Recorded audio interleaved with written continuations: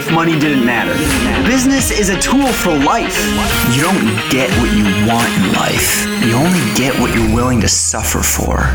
You're entering the Age of Entrepreneurs with Clark Varon. How world-class entrepreneurs succeed in business and life.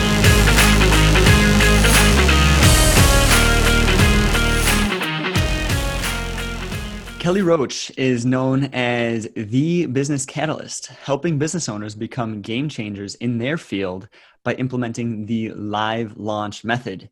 She's a former Fortune 500 executive, and after grinding for over 8 years, she realized that the only way to create the lifestyle that she wanted was to become her own boss. And so she did. After many failures to launch, she developed the live launch method, which she used to get her business off the ground. And now she teaches others how she did it through her podcast, The Unstoppable Entrepreneur Show, and through her books, most notably Unstoppable and The Live Launch Method. Kelly has also been featured on ABC, NBC, Good Day, The CW, Inc., and Forbes. And not to mention, she's pretty engaged with providing opportunity for women and clean drinking water to the poor. That is quite the resume, Kelly. Welcome to the show. Thank you for having me. I'm excited to be here. Yeah, I am so excited to have you because I feel like in this new age of entrepreneurs, we have all this opportunity ahead of us. And people have these like crazy passions and they got these crazy ideas and they want to turn into a business, but they are seeking exactly what you teach people, which is how the heck do I get this thing off the ground? How do I get the idea off the ground? Yeah. So I'm excited to dive into that with you. But first, I'd love to hear where do you come from? Do you come from like an entrepreneurial family? Like what's your backstory? Yeah, no, not really. To be honest, my family, so there were 5 kids in my family. It was craziness. And, I had great parents, hardworking parents. My dad was actually super into giving back, and he worked for a Catholic nonprofit my entire life. And if you know anything about the nonprofit world, that meant that we had a family of 7 living on about $35,000 a year, I think, at the max. So that was quite interesting, very purpose driven, but definitely we were scraping it together every month for sure. And with 5 kids in the family, obviously my mom was home running the house, taking care of 5 kids, all the craziness that comes with that. So, we were raised with like a really good value system, I think, and really good work ethic. And, but there were things that I loved about my childhood and my upbringing. I think my parents did a really good job of instilling confidence, and they were very, loving and kind. And like, we were, a great family, but we struggled like financially. And it was very stressful continually. And growing up, it was definitely not only a point of like anxiety and stress growing up, but also like hurt and just, there's a lot that comes with, that situation. And I think for me, I wanted to carry the good forward, but change the things that I didn't necessarily agree with. And it was why I was always on a mission to figure out how to build a business that allowed me to be financially free while also giving back in a huge way. Because I grew up in a family where we sacrificed one to get the other.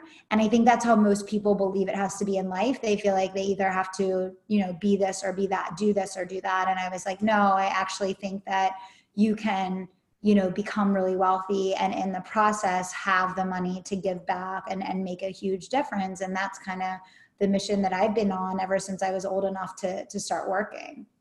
Yeah. So, I mean, that clearly is where like your hard work ethic came from. But someone did you want to start a business as a kid? Probably not. It was probably like, I just need a high paying job. I don't want to be. Yeah, exactly. Yeah. I mean, I did not even know what the word entrepreneur meant. I had really no idea about becoming a small business owner until I was like late 20s. Like I was almost 30 when I started my business. It was never a dream of mine. And I really didn't even know anything about the world of entrepreneurship. Like you said, I was graduating from college and I was like, I'm not going to be in debt. I want to be financially free. Let me go get a great job with a good company, which is why I got, a job in an international global Fortune 500 firm because I could work my way up, which is exactly what I did. I was promoted 7 times in 8 years. So literally that meant that I was in my 20s managing people in their 50s. Like that's how crazy like my career journey was. And that's where I learned coaching and leadership and sales and marketing and pricing confidence and teaching others and P&Ls and business acumen and all of those things. So I'm very, very thankful for that time. I know a lot of people are always like, they have so much to say about like their previous career, their previous job, their previous boss. And I'm like, no, you're missing the whole point. Like that's what prepares you to be able to go into that next phase of the journey. And I definitely would not be where I am as an entrepreneur if I had not had that time first, in Fortune 500, which is where I really learned, exceptional business acumen and understood both the things that I wanted to carry with me and the things that I didn't in entrepreneurship. But, when I got to the point where I was ready to start thinking about starting a family and really assessing, like, I was like, okay, I built the skills. I know how to become wealthy at this point, but I was sacrificing my quality of life, traveling and being away from the people that I love and missing out on things with family and friends to do it. And I was like, I'm not willing to have this be my story, and that's when I really started pursuing entrepreneurship and what opened my eyes to like, okay, I'm not going to find a job that meets all of these things that I'm looking for. I better get started creating it. So that's kind of how it started for me. It's kind of crazy. The last guest that I had on was like a Facebook executive. He started working at Facebook, like when Facebook was still really, really small. And he's like, yeah, I went to go get a real job first, a real job first, because it's a lot easier to pursue your passions when your bills are paid. And I was like, I love that quote. I'm stealing that quote from now on because it's so true. Like you kind of took care of your basic needs. Yeah. And I bet that gave you some like freedom, some mind space.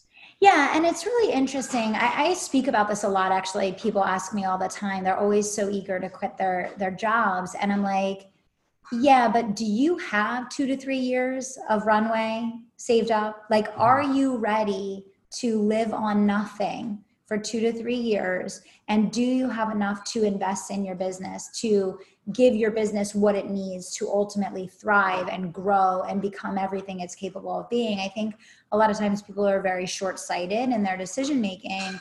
And what that leads to is just this panic. Like there's so much panic in the entrepreneurial world because people don't set themselves up for the long term. And I don't blame them. No one's out there teaching it. Right? Yeah. Like no one says you, like I do, like I intentionally go out and I'm like, don't quit your job. Like you need to save, you need to work that side hustle. Like you need to build your skills. You need to learn sales and marketing and get ready for this whole CEO thing, which you have no idea what you're walking into. But that's not the message in the bigger market at all. And so I don't blame people that, they put themselves, in a compromised situation, but I definitely agree. It's really important to know what you're signing up for. And if you really believe entrepreneurship is a calling, then you want to give yourself the best shot at making it long-term and crossing over that bridge to the other side, which is going to include either being ready to invest heavily from your savings or being willing to sacrifice continuing to work so that you have a stream of income and can reinvest the right way in the business to get it off the ground. You know what? Have you heard of the book Originals? No. It's a book of like different entrepreneurial studies. And one of them is they compared people who had a side hustle, or basically people who didn't quit their job when they first started to people who are like, oh, I don't have the time. I'm going to quit my job and I'm going to try to do it full time. Yes. The people who didn't quit their jobs were more successful 30% of the time, or were successful 30% more of the time.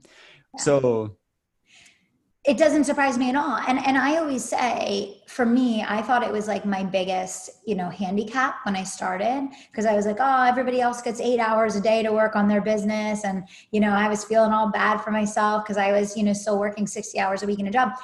It's the number one thing that I'm thankful for today, because I have an 8-figure company. I run it in less than 3 days a week. I have a second business that I run. I have a foundation. I have a 6-year-old daughter who now literally I'm sitting at the office today. I'm here. She's been next to me doing homeschool all day long. Like And the reason why I can do that is that I didn't have the ability to waste time.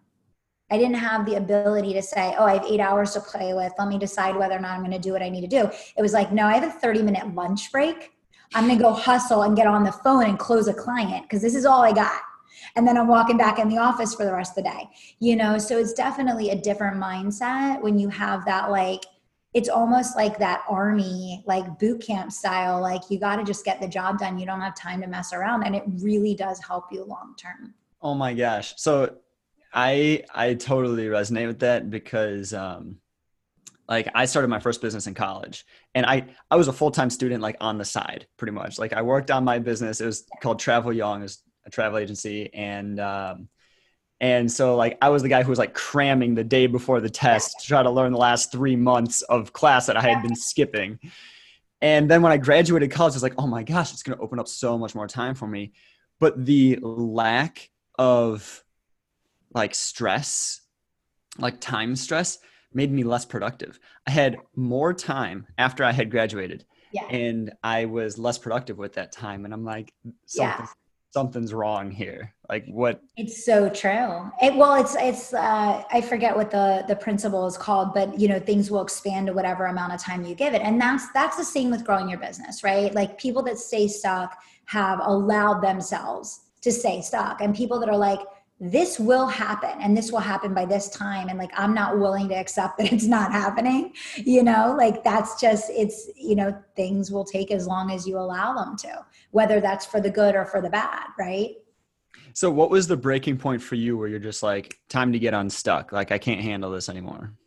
Yeah. Well, for me, it was multiple things. Like, I wouldn't say it was like one moment where I was like, okay, I have to go start my business now, but it was like, okay, I am making millions and millions of dollars for this company, and there's no translation from me working harder to that creating more income. And like, yes, you can get like bonuses and, raises and stuff like that, but it's so fractional. Like the percentage of what you're earning is so minimal that it doesn't really make a difference, like in the grand scheme of things. And the difference between building your own business and working in corporate is like, I could put in an extra 20 hours a week and it wouldn't really translate to my income. Whereas like in your own business, if you do that, it will change your life, So income was a huge piece. Fulfillment was another piece. Like I wanted to intentionally focus on working with small business owners so that every client that I worked with, it was creating not only like a change in that person's life, but it was creating generational change where it was redirecting a family. So to me, like when I look at every client that we work with in my programs, like that's a family that's getting a redirect. It's not like just a person whose life that's changing or a business that's being built. And that's really how I look at my approach to, the fulfillment aspect of what I'm doing. And, then obviously like the philanthropy side of things, like I really want to be able to free up my time to be able to do more with my foundation, which I just created last year. And, to give back more, you have to, have the funds to give, right? But you also have to be able to create a situation where you can free up your time. And like, now I have 2 vice presidents in my company. I have a team of 6 leaders underneath of them. Like I'm building something that can run without me so that over time I can say, oh, I'm going to spend the next 6 months working on the foundation and my business will continue to run and it won't be disrupted. So I'm curious, like which business should we dive into first? Should we dive into the foundation? I have to know what this launch strategy is like. Yeah, definitely. Well, I always say I'm in a very interesting predicament at the moment because I have Give Her Courage, which is a baby business that is in year 2.5 right now. And we are struggling. We're going through all the same growing pains that any new business owner goes through. And I say this to my clients every single day, like I am not in an ivory tower. I am like down in the freaking weeds. I'm rolling around in the mud with you. Like I am down and dirty going through all the same things. And you think like, oh, it's your second business. Like, no, it's one company I run is a service-based business. The other company is retail and education. It's a completely different animal, completely different market. And there's still a learning curve. Like there's no skipping over it. So I have that on one side. And then I have the coaching company on the other side, which is at this point, like a very mature company. It's growing by millions of dollars. I have a big staff. I have a staff of 33 full-time people. It's in a completely different stage of life. So whichever one you feel, if you want the ugly war stories, I can tell those. If you want to talk about some fun things, I can talk about those. You tell me where you want to go. Well, let's dive into, I guess, your first struggle journey. Yeah. And go back to, I mean, from what it sounds like, you had to develop the launch method yourself, right? Yeah, I mean, so just to put it in a quick nutshell, so I came from a sales leadership background. I was a top producing salesperson, and then I taught salespeople in Fortune 500. And I got into the entrepreneurial world, and I, heard that we're supposed to launch. And I'm like, okay, cool. I've been closing clients like one-to-one in consultations. And I was really like, okay, I want to scale this company. I want to grow. And so I took every course, every program. I did webinars. I did the PLF. I did every launch strategy you can think of. And I just bombed. I bombed really bad. One story I can tell you just really quickly, because I think it'll bring just a smile and some enjoyment to everyone for the day. I was working full time. I invested I'm talking a cool 5-figure, investment in this program for launching. And I was so determined, and I was so convinced that I was just going to blow this out of the water, that I took 2 days off after the launch for all the consultations I was going to get and all the clients I was going to be closing and registering. I closed zero. This was epic fail, epic. And I have so many of those. But so I kept doing these programs and these courses and these launch methods, and I kept failing and failing. And then finally I was like, you know what? I can't be the only one. I'm not doing this anymore. I'm done. I'm a good business person. I know I'm a good business person. And these rules and paradigms that I'm learning from other people just aren't working. So we just got rid of everything. And I said, because when I started my business, there was no such thing as live streaming.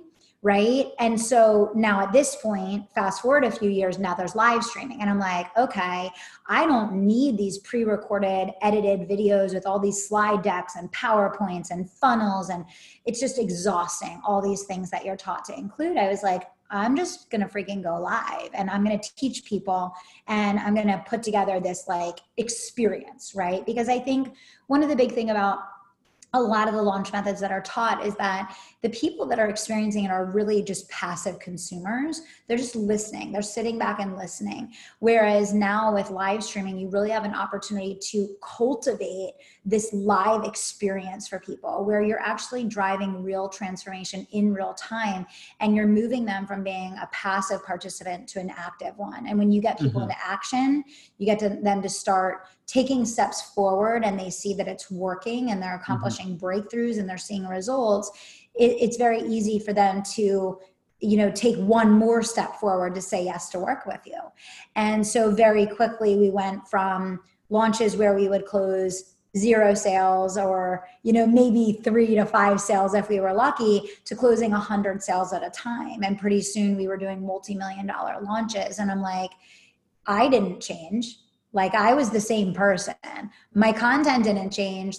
I'm the same person. I've been teaching the same thing, right? But I think when you remove the barriers between you and the audience, and you have a strategy that's really customer centric instead of you centric, it definitely changes that experience. And then, after we had begun replicating this over and over again, and you're like, okay, we need to be teaching this. This is obviously, we can't be the only people in the market that are struggling with this.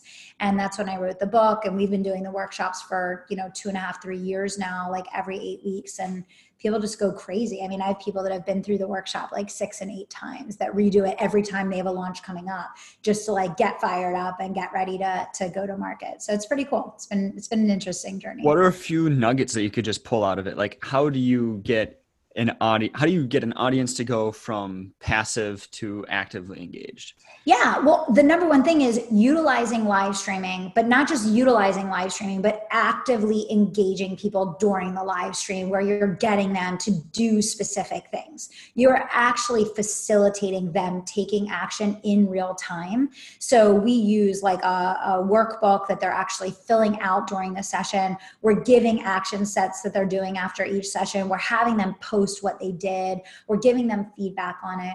And we actually have members of my team act as like concierges throughout the launch, so that every person that registered is actually in live communication with someone on my team that's leading them through the workshop, helping them take action. Literally, our goal is that our free workshop is more valuable than the last 3 things that someone paid for. So my vision is and always has been that whether or not someone buys from us, if they go through the live launch workshop, they are a fan for life that is going to tell other people about it. They're going to send other people to the workshop. If they don't buy, they're going to tell someone else that does.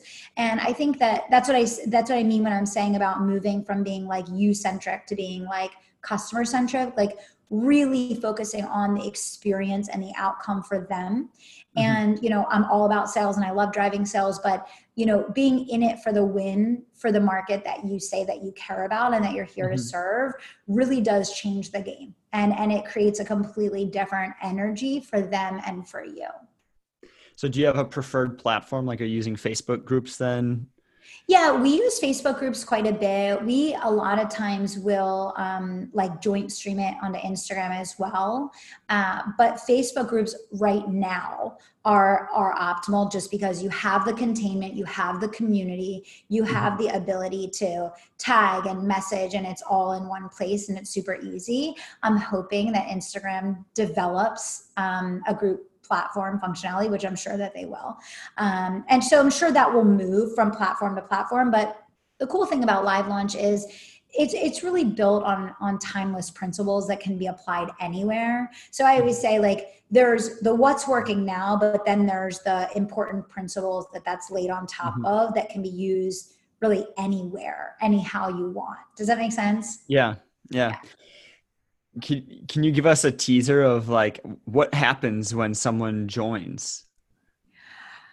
Yeah. So the first thing that happens is they connect with a concierge. So a concierge connects with them in the private chat and really welcomes them to the group, asks them about their goals that they're looking to accomplish in going through this intensive, and really kind of tease them up for everything. So they help them make sure that they understand the schedule, they understand what they're there to learn. They can give them tips and strategies on how to make the workshop work for them. And then basically, when things kick off, basically they're going to have the live sessions that they attend each day, same time, every single day. We typically do 4 days of teaching. On the 4th day, we flip into the offer, and then there's 5 days of selling. But in those 5 days of selling, we're still doing like bonus sessions and we're doing giveaways, and it's a party. It's a complete, like, it's just a party the entire time. Everybody's having fun. People leave the workshop and they have their entire launch designed. They have their offer rebuilt, repriced. People are getting a lot of work done live. And that's what I mean when I say it's like worth more than programs that people have paid for. So they go through the sessions, they're working with their concierge the whole time to keep them moving forward, keep them accountable, help them make progress. And then once we open up the invitation, by that point, most people have gotten like such a substantial result already that they're like, all right, let's do this. It's not even a thing. Our program is $20,000, and we'll bring people on 100, 150 at a time. So it's a very powerful mechanism where people that don't even know you, literally, these are people coming in from Facebook ads. They don't know me. They haven't been following the brand for years and years. In the beginning, of course, you're starting all with organic traffic, people that know you, they've been following you. And there's always a mix of that, of course. And there's always the people returning. But the vast majority of people are going to be cold coming in. But by the end of going through these sessions with you, they feel like they know you so well and have such a relationship and rapport with you that they're ready. They're ready to change their lives. They're ready to jump on board. And it's just a lot of fun. It's a lot of fun for everybody. Yeah, I like that. I like the live party launch. I remember, so that business that I had mentioned in college, I spent like a year totally failing. I had my own failed experience where I was like, I rented out a coach bus where it's like, we're going on a trip to Utah for spring break. And I had 2 people sign up and I had to like refund them their money. And then, it all failed. And then I was studying launch strategies like that entire following summer. And by the time I had gone back to school that following fall, I focused on just growing my emailing list and then sending the emailing list I mean, we were at a university, right? So I could do actual in-person events. Yeah. We did like bonfires. We did like free like camping events. And at those Yeah. events, I was like asking them questions like, hey, if we did a trip, like, where would you Yeah. want to go? What do you want to do? And we had these like giveaways and backpacks and stuff that you could win. And then 2 weeks later, after, 2 weeks after doing all these fun party things, that's when I did my actual launch. And I was like, hey guys, we're going to release all of the trips that are going to become for the year. We're going to have giveaways, all this fun stuff. Yes. We had a room cleared out that could fit in 300 people. We packed it in like sardines to the point where I didn't have a place to stand on the floor. So I was standing on a table, screaming at people, answering their questions. Yes. We had like 4 computers out where people were signing up for our trips, and a line like out the hall, down the hall, down 3 flights of stairs into the lobby of the building. It was like 2,000 people trying to cram into a room for 200. Yeah, that's amazing. And I mean but that's the experience. That's the difference between like talking at people versus talking with people, right? When you got down and you like got on the floor with them and you're like at the bonfires and you're networking and you're like in the moment with them, you're creating experiences for them. That's, people respond to that. And I think that we have to remember, especially with the internet, everyone's so focused on automation. Everyone's obsessed with how do I digitize this and automate that. And you have to remember that more than ever, people are seeking and craving human connection. It's so simple that people overlook it, actually. It's so simple that we're making it hard.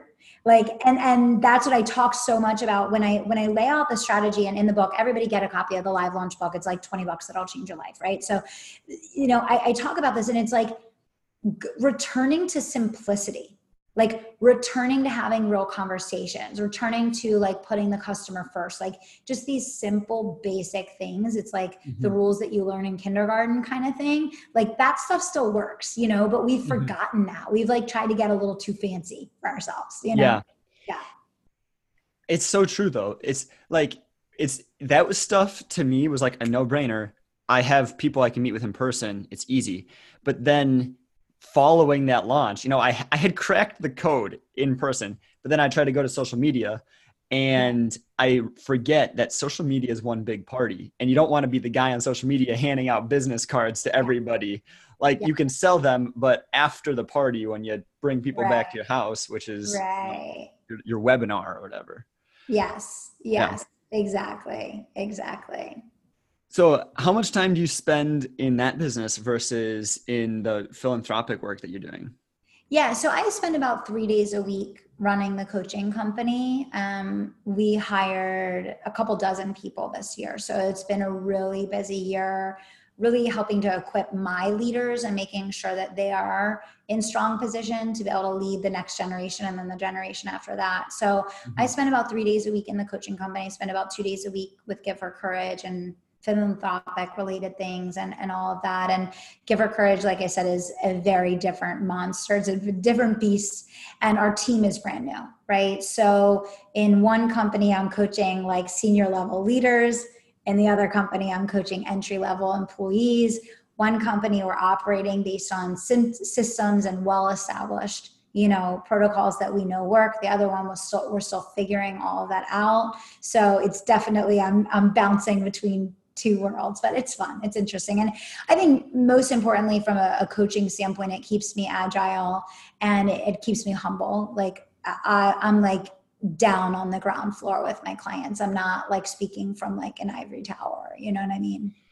So tell us about Give Her Courage. First of all, what is it? What was the inspiration for it? Just give us the whole 9 yards. Yeah. I mean, basically girls by age about 8 is when girls' self-confidence plummets typically. And that is when peer pressure and bullying and, a lot of the things that our girls now face because of the internet and because the changes in our society really come up. And that's the point at which, a girl is either going to have a mentor that really helps her develop self-worth, courage, confidence, leadership, communication skills, all of those things, or she's going to kind of get taken down the path of wherever society leads her, which, if we follow that path, it doesn't go very good places, right? Yeah. So Amy, who is my business partner and Give Her Courage, she's also my best friend of over 20 years. She's a senior executive in a large corporation as well. Both her and I got together a couple of years ago and we said, why have we been successful? And what is it that made us so successful? And really courage and confidence were at the center of that. And we were both really lucky because our parents worked really hard to instill that in us. But not everyone's given that gift. That's not a given, that your parents work really hard at instilling courage and confidence in you. And especially if your parents don't have courage and confidence, right?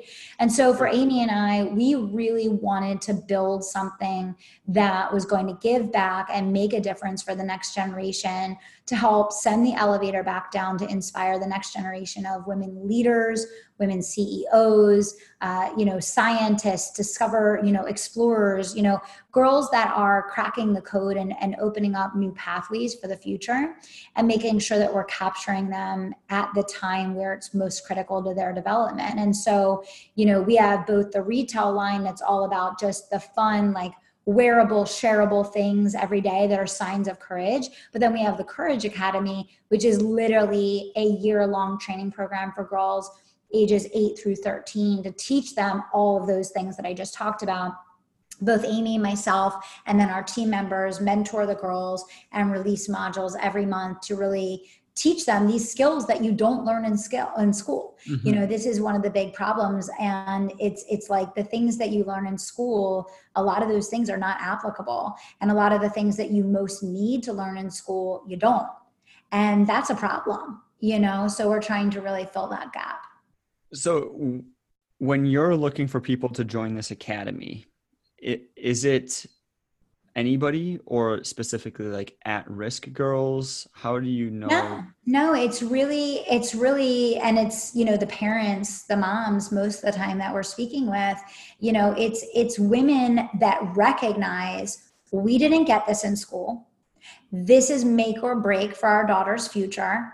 And I want to give my daughter a competitive advantage by giving her an opportunity to learn these things that she isn't going to get anywhere else. So it's not at-risk girls. It's not, any particular demographic. It's really like people that recognize that these critical skills are the make or break ones, regardless of what's being taught in school. Mm-hmm. And that just because it's not taught in school doesn't mean that we should let our girls go without like learning these things. You know what I mean? Yeah. Yeah.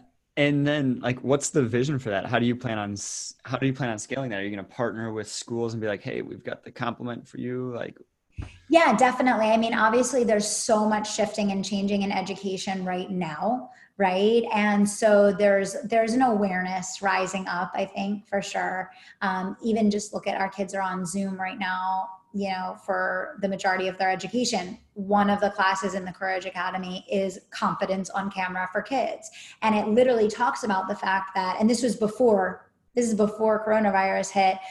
It talks about the fact that now in a digital age, you go to apply for a job, you're sending in a submission video. You're going to apply for school, you're sending in a submission video. You're going to apply for a leadership position, submission video. You want to audition for a part in a play, a commercial, a television show, whatever it is. You are literally submitting a submission video. So our kids need to have confidence on camera. They need to understand how to show up with certainty and work the camera. And it's critical because, two girls could have the same talent, the same knowledge, experience, and skills. But if one knows how to present and the other doesn't, guess what?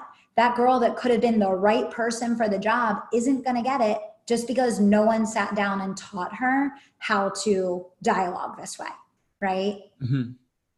Yeah. So is the academy in person then, or are you meeting? It's virtual. Everything's virtual. Yeah. Okay.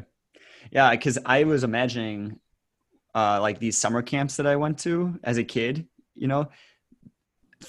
I was actually a camp counselor for a science museum, summer camp. So I was teaching kids properties of water, which was the most boring class, but there was also electric guitar and all this other stuff. And so during that experience where you get a whole bunch of kids together, in over a month period, that would be really fun. I could imagine. Absolutely. I could imagine a retreat. Maybe that's the next, step up, the next product up on the value ladder. we had a vision of starting events actually in 2020. And then obviously, then 2020 happened. So we're not so much pursuing that at this point, but absolutely, we would love to see that happening in person. And, there's so much power getting people in the same room and creating those connections and teaching that way. So hopefully someday soon we'll be, I don't want to say normalizing, because I don't think we're going to go back to normal. I don't think things will be the same as they were, but have more freedom to do things in that way. So you've got like 2 businesses running at the same time, and you've got a family, you've got to take care of your health. How do you balance all of that? And how do you like stay sane? Do you have a routine? Like what's your average day look like? Yeah. I don't have an average day. Every day is insanity, like flat out. I have a lot of help. So I am a person that is ruthless with my time. And if I am not the person required to do something, I'm going to have someone else doing it. And I have help at home. I have help in both of my companies. I work with people for accountability on my health, on my well-being. I invest significantly in things for my health and wellness, because if that goes away, everything else goes away. Mm-hmm. Right. So that's kind of like at the top of the list. So being ruthless with my time, having a lot of help. One of the great things about building, a business the way that I have is like my husband's able to be home full time. He runs our house. He's home with my daughter. We have a lot of flexibility as a family, which is awesome. So that's really nice. So just, being intentional about your plan and being willing to sacrifice in the short term to get what you want in the long term. Like I sacrificed a lot to get to where we are, but it was completely worth it, Yeah, I've got to say your husband's living the dream right now. Yeah, no, we have a good thing. We have a good thing going for sure. It's awesome. Yeah. I've got to imagine that it's just like a necessary situation.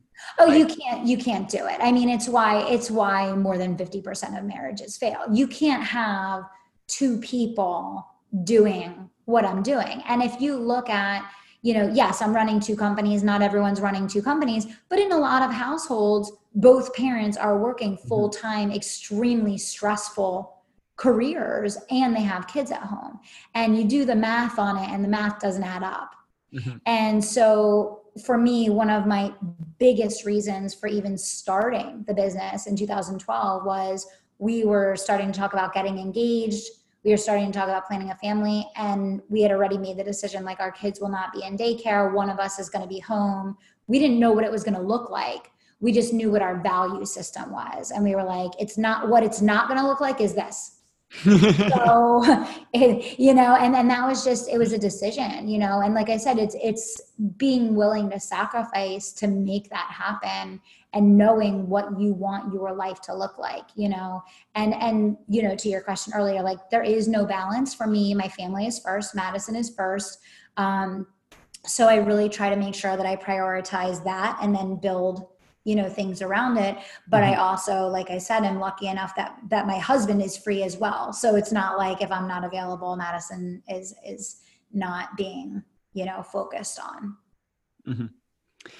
I mean, you've got so many things that you're juggling in the air, and we still haven't gotten to this like clean water thing. Like what is that? Yes. Yeah. I mean, so we started off, I always knew I wanted to build a business that had like a social good component. I just think that as entrepreneurs, we're leaders. The second that you decide to be an entrepreneur, you're a leader, because if you're going to lead people through generating a result in your business, you're a leader. Right. Mm-hmm. And so I think it's really important that we take that opportunity as a leader to lead, the social good movement, because no matter how big or small, if you do something, if you do anything, you can change the world, right?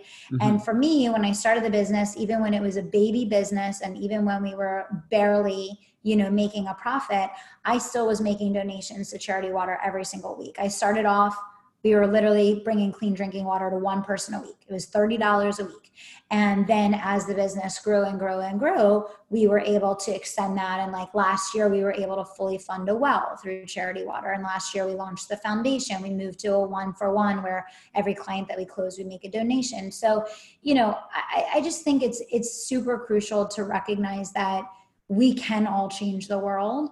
And if you think that changing one person's life isn't like making a big enough change or isn't making a big enough difference, I think that's like a really kind of sad way to perceive the impact and the power of doing good. Mm-hmm. I think instead reversing it and saying, if I can change one life today, if I can impact one person today. Mm-hmm. And I think if you approach your business in that way, you also are able to gain a perspective. Like for me, going from 6 to 7 to 8 figures, it's pretty freaking hard. Like it's hard, right? Like that is not an easy journey. But while I was doing that, we were planning out the well for Charity Water. And so I was doing all of the research about, the women that walk 8 hours a day to get clean drinking water to survive, and, what the situation was in areas where these wells are built in and all of that. And when you have that perspective, it's like, this is easy. These are first world problems, right? Like these are real problems that need to be solved. And I think that helped me a lot. Because again, when you're focused on me, life can seem really, really overwhelming and hard. Mm-hmm. But when you're focused on you put things in perspective, you're like, okay, cool, we can do this. Like we can do this. We got this, right? So where are these wells built? The one that we're building is in Malawi. So it's in Malawi, Africa. And they map different areas in advance each year where the wells are going to go. And then they look for the donors that can mm-hmm. fund them. So like you could go to Charity Water now and they can say, okay, the next couple wells because obviously it's like a multi-year process to go from like mapping and then picking the coordinates and then the geography and then the planning, the equipment, the funding, like all of those things. So you could go to them now and say, this is what I want to do, whatever, this is what I want to be a part of. And they can tell you where the next things are mapped out to be built. It's fascinating. But I just think it's ridiculous with the technology that we have. We're sending people into space. We live on a planet, it's primarily comprised of water. The fact that there's billions of people without clean drinking water, to me, is wholly unacceptable. Like I will not accept that. And so I can either complain about it or I can do something about it. And so I'm just trying to do my part to do something about it and hoping that will then inspire other people to like climb on that journey with us. Yeah. I am like, I feel the same way as you. Like from actually probably like 3 or 4 years ago, I didn't think much about contribution. And then I got introduced to Tony Robbins, which mm-hmm. have you ever read any of his books? Yeah. So I read Unshakable, and it's a book all about money, right? It's like have an unshakable portfolio, essentially is what it is. And he starts the book and ends the book saying, this book's not about money. Like this book is about like a tool, and it's not the end goal. It is like money is a tool in order to achieve things that will actually make you happy. Yeah. If you make a lot of money and you use that tool correctly, then it can make you happy through like contribution and things like that. Yes. And if you don't use it correctly, if you hoard the money, if you're selfish and stuff like that, and you prioritize that over family and things that actually matter, then it'll make you miserable. So use the tool correctly or use it wrong. That's going to determine your happiness, right? I love that. Yeah. And at that time, I was using the tool completely incorrectly. Like I was graduating college and my business had been taking off, and I had like more money than a 22-year-old kid just fresh out of college should have. And I was blowing it on stupid stuff. Mm-hmm. And it kind of made me lazy and made me arrogant. And then that's when I started seeking like contribution from Tony Robbins. And so I went on a journey to Haiti.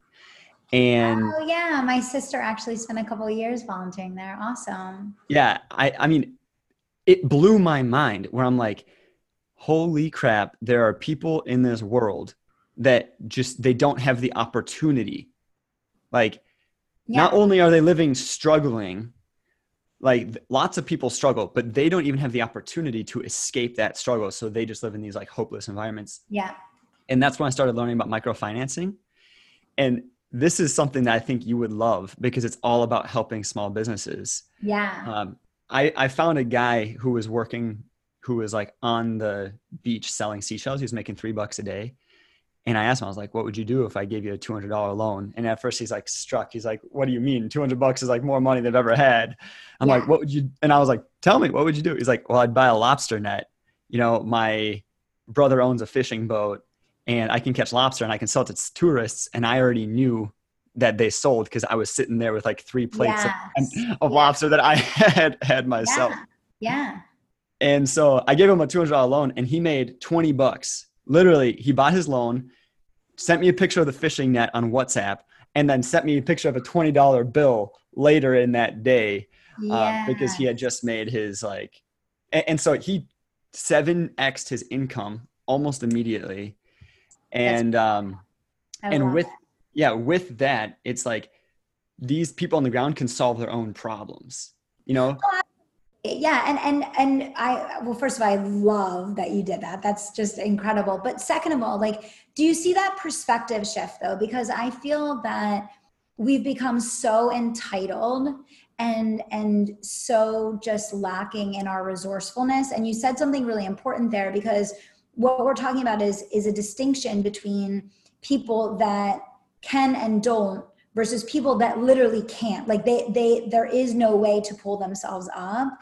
But you give them that little ounce of opportunity and they immediately translate it into not only income, but the ability to pull themselves up because the work ethic is there. There's no entitlement. They are willing and able. They just need something, a door opened, a knob turned, right? I literally have chill bumps right now as you're saying this, but that, like, to me, that became my life mission, was like creating opportunity for people because I was blessed with tons of opportunity. You know, I won the lottery when I was born. And I realized like there are like 3 billion people in the world who, like, I get credit card offers in the mailbox literally every day. 3 billion people can't access the tiny bit amount of money that they need in order to start their tiny business. And not to say that like everyone who gets a loan is gonna be super successful. It comes down to how badly do you want to change? And it's the same mindset in the States or any developed country as is in like impoverished country. You can give someone a loan and they will crush it and they will build this amazing business, or you can give someone a loan and they end up doing nothing with it. Yes. Yeah. 100%. Yeah. So, gosh, anyways, that's a big side tangent.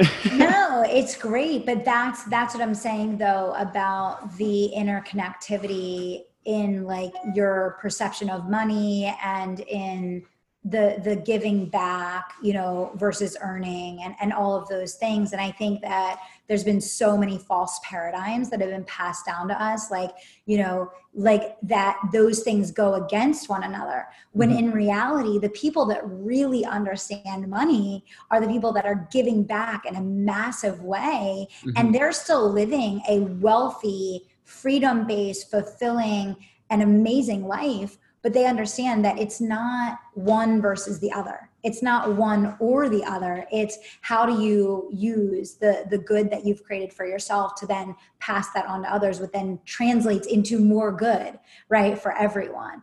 And so I always think about it from the standpoint of like keeping it in circulation, you know, and the same principle applies in business too, right? If a business hoards all the cash and doesn't reinvest for growth, it stagnates and dies. And you're saying this exact same thing about like the Tony Robbins book. It's like when you understand how to use money correctly, you reinvest it for good, you use it in the right way, you enjoy it, you share it, all of those things, then you have one experience of money. But when used the wrong way, you have a totally different experience. So again, I really feel like everything that we're saying here really comes back to this idea that entrepreneurs are leaders, right? And we are being called to use the advantages that we've been given. Right? Yeah. I mean, We're both entrepreneurs, so we're totally biased. But at the same time, it's like I think that if we want to, change developing countries, for example, if we want to improve developing countries, who's the people doing it? It's entrepreneurial minded people. Like it may be entrepreneurial minded people with like an engineering background or an entrepreneurial minded person with some other background. But at the end of the day, it's the mindset of like, we can build a better future as long as we invest in ourselves today. Yes, exactly. Yeah. Exactly. Gosh, this has been an awesome chat. Yes, it has. All right. So as we wrap up, from the queen of the launch, we've got tons of people listening to this podcast that are all wondering what should I like, that are ready to launch or have recently launched, and they're going through the same failures that you had experienced at your first launch. What's one thing that you can leave them with? It could be a strategy, it could be a tactic, it could be a piece of mindset advice. Yeah, absolutely. So let me give a couple of things just really quick. So number one, do not let whatever launch failure that you've had up until now in any way, shape, or form muddy your perspective or your mindset around what is possible for you. The people that fail the biggest and keep trying are the ones that win at the biggest level. So the fact that you've had those failures is doing nothing but inching you one step closer to success. Number one. Number two, success leaves clues, right? If you're going through it, you've tried a lot of things, it hasn't worked for you, it might be time to do a little bit of a pattern redirect or a little bit of a pattern interrupt, right? Grab a copy of the live launch book, or if you don't want to spend $20 and grab a copy of the live launch book, you can join my free Facebook group, go through the live launch training for free, right? You can go to Tribe of Unstoppables and Facebook to join. We do one of these every, 6 to 8 weeks. But I would just say that you can't become the leader that you're meant to be at the level that you want to lead until you've gone through your own hero's journey. So all of those failures are what is equipping you to be able to lead at the level that you dream of and that you desire to be at. And there is nothing holding you back from getting there except for you quitting, right? The only person that can take us out of the game is ourselves. So they have great mentorship with you here on the show. And I hope everybody listening just, picks their head up, take one more step forward, right? You might be winning already on a big level. Let's win at the next level. And if you're not winning today, don't allow yourself to think that it's not going to be you that's winning tomorrow, right? I promise to all of our listeners that wasn't like a premeditated response. I didn't tell her I was going to ask this question ahead of time. That seemed perfect, like almost like scripted, like you knew I was going to ask that question, but that is like perfect advice. I love it. Aside from the Facebook group, you said that, first of all, the Facebook group is the Tribe of Unstoppables. Tribe of Unstoppables on Facebook. Yeah. Awesome. So go to Tribe of Unstoppables for the Facebook group. Where else can they reach out to you? Yeah, absolutely. So Instagram, we're always on Instagram, Kelly Roach Official. And I hope that you guys will check out the Unstoppable Entrepreneur Show. So we are like 600 and some episodes deep now. It's literally a library of business growth strategy, mindset tools, inspiration. And it's just a way to move the business forward every single week. So you can check that out as well. Wow, you have been such a pleasure to talk with, and you are just full of brilliant ideas. Thank you so much, Kelly, for coming on the show. It was an awesome conversation. Thanks for having me. How do you like that for one-on-one business coaching with one of the best business coaches in the country herself, Kelly Roach? If you enjoyed this podcast, then you're going to love some of the other people that we've got coming up. We bring on business coaches all the time. But not just talking about business, talking about life as well. Holistic finances, spirituality, emotions, physical well-being, all that good stuff. We're really looking for holistic peak performance because that's what it takes in order to survive and thrive in the new digital age. So go to theageofontrepreneurs.com and hit subscribe. Thanks, and I'll see you guys next time.